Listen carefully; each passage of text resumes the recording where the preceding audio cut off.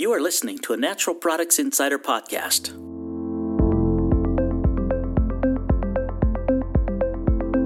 With Heather Granato, Vice President, Content, Health and Nutrition.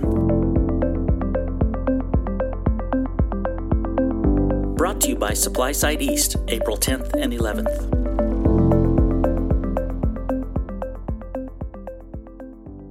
Welcome to the Healthy Insider Podcast. I'm Heather Granato, Vice President of Content in our Health and Nutrition Network. And with me today is Elizabeth Candelario. She's the President at Demeter USA, the only U.S. certifier of biodynamic farms. Elizabeth, thank you for joining me. Heather, I'm delighted to be with you today. So Elizabeth is going to be speaking at our upcoming Natural Products Expo West as part of our Regenerative Earth Interactive Workshop, as well as this session on supporting farmers. So we wanted to chat a little bit today about Demeter, biodynamic farming, and regenerative agriculture. So Elizabeth, I'd love to just get some background. You've been at Demeter for a decade, 10 years now.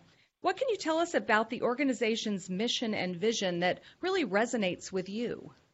Well, Demeter's vision is to heal the planet through agriculture.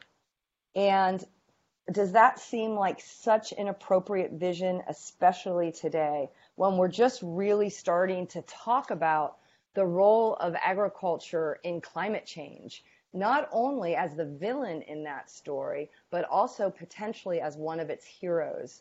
So I would say that vision has resonated with me from the very beginning, but especially today. And our mission is to enable people to farm successfully in accordance with biodynamic principles and practices. So ultimately, Demeter's work is really to work with farmers and with brands to help them realize a more regenerative agriculture that can not only produce wonderful food, allow farmers to live on healthy farms, but also help heal our planet from the impacts of global warming. Excellent. Along that line, as you have this, important educational role, what are some of the misconceptions you encounter around regenerative agriculture and biodynamic farming?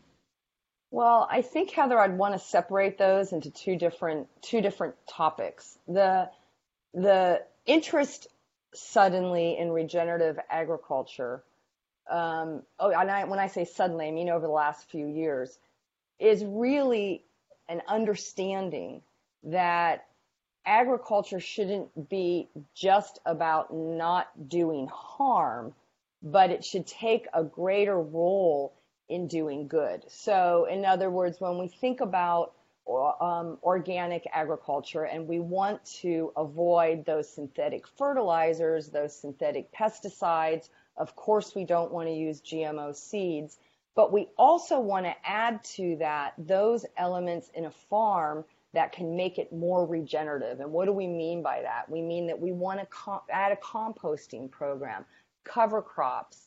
We want to look for solutions to disease, pest, and weed control that come out of the farm system itself instead of being dependent on importing solutions from the outside.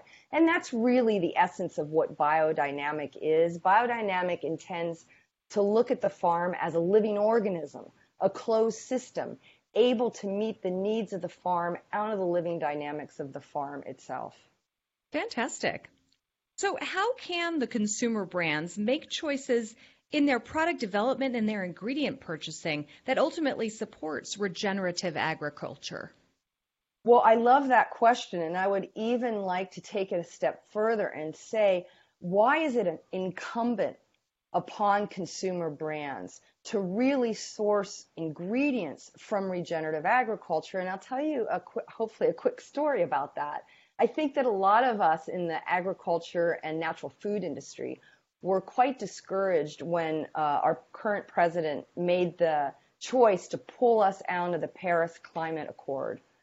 And what really, that day after that happened, I woke up and I was just so depressed by that. But then we started to see in the media that CEOs, governors, mayors, NGOs were saying, hey, we're not going to depend on the federal government. We're going to double down. We are committed as ever to addressing climate change through the policies of our governments, through the policies of our companies. But what was really interesting to me about that conversation is everybody talked about emissions. In other words, we're going to focus on transportation. We're going to focus on our energy policy. Of course, the CEO of Walt Disney, of Apple Computer, the governor of California, this is very important because we need to stop putting carbon into the air. But guess what? That's only half of what we need to do. The other half that we need to do is we need to pull the excess carbon that's in the air back into the ground where it can do a lot of good. The natural food industry is uniquely positioned to address carbon drawdown because they're sourcing their materials from agriculture.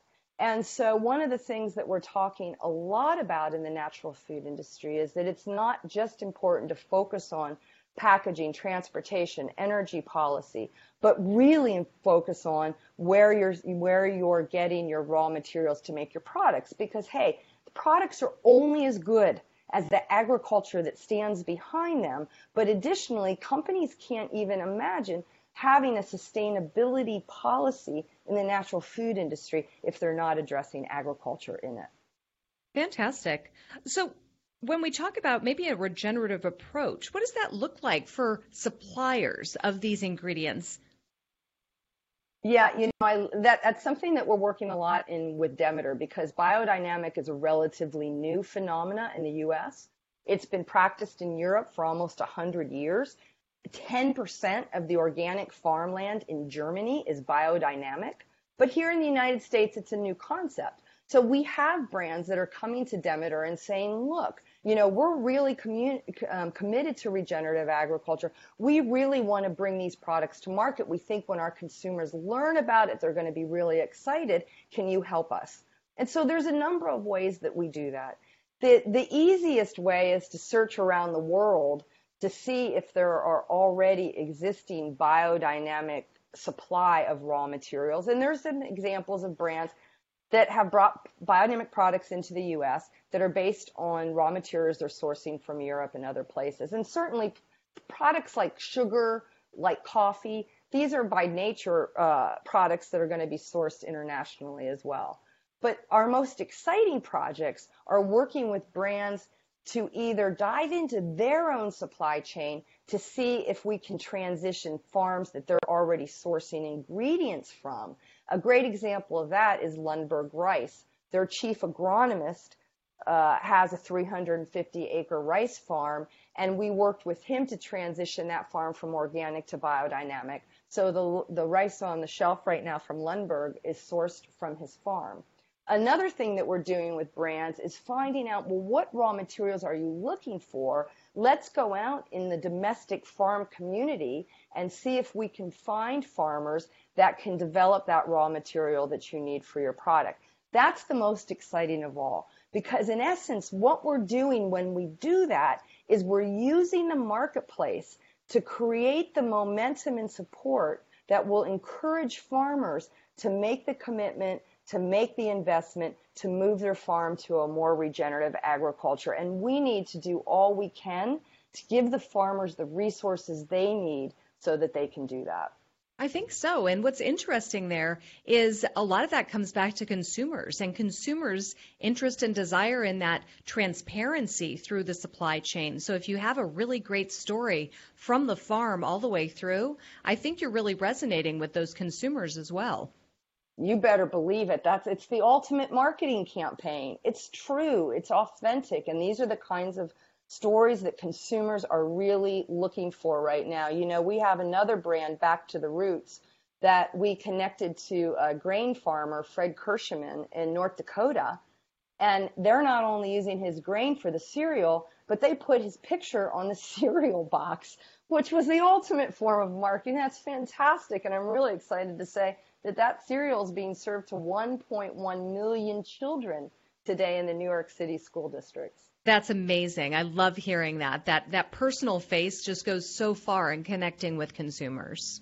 So, just to maybe wrap things up, where do you think we're heading and what could our supply chain look like in another 10 years if we really embrace these principles? Well, I would say that our supply chain would look like we have more products from the produce aisles to the wine aisles to the middle of the store that are produced from raw materials, ingredients sourced from regenerative agriculture. That'll show up in an organic certification.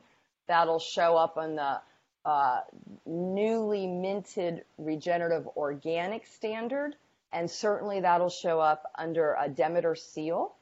But I think even more importantly, we should ask ourselves, what is our agriculture going to look like in another 10 years if we embrace these principles? And even more importantly to that, what does that do in terms of mitigating the impacts of global warming? And I'd like to say that there's a really simply understood initiative out of France that was started when the Paris talks were going on. This was a separate but ancillary effort to that.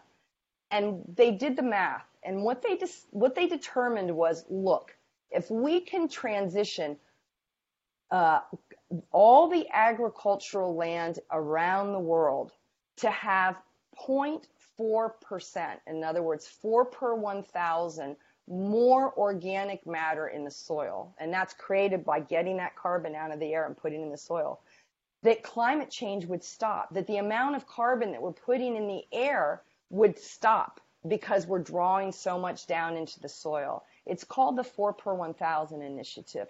So I'd like to say that the more we can transition our agriculture to be more regenerative, the more we're going to meet the vision of Demeter to help heal our planet and its people through agriculture. Fantastic. Well, Elizabeth, thank you so much for taking the time to talk to us a little bit about these issues. Again, I'm looking forward to seeing you in Anaheim as you're speaking at our Expo West show on both Thursday, March 8th and Friday, March 9th. And for those of you in the listening audience, the details about Elizabeth's presentations, as well as Expo West, are online at expowest.com. Again, I'm Heather Granato for the Healthy Insider podcast. You can tweet us at @NatProdInsider and #InsiderPodcast. And thank you for joining. Thanks, Heather. It's been great to talk with you today. For more award-winning podcasts from industry experts, go to insider.com and click in the podcast section. You can also find us on Apple Podcasts by searching Healthy Insider Podcast. Hit subscribe to never miss an episode. To join the conversation about the supplement industry, leave a comment on the podcast's Twitter, Facebook, or SoundCloud accounts. This episode has been brought to you by Supply Side East, April 10th and 11th in Secaucus, New Jersey.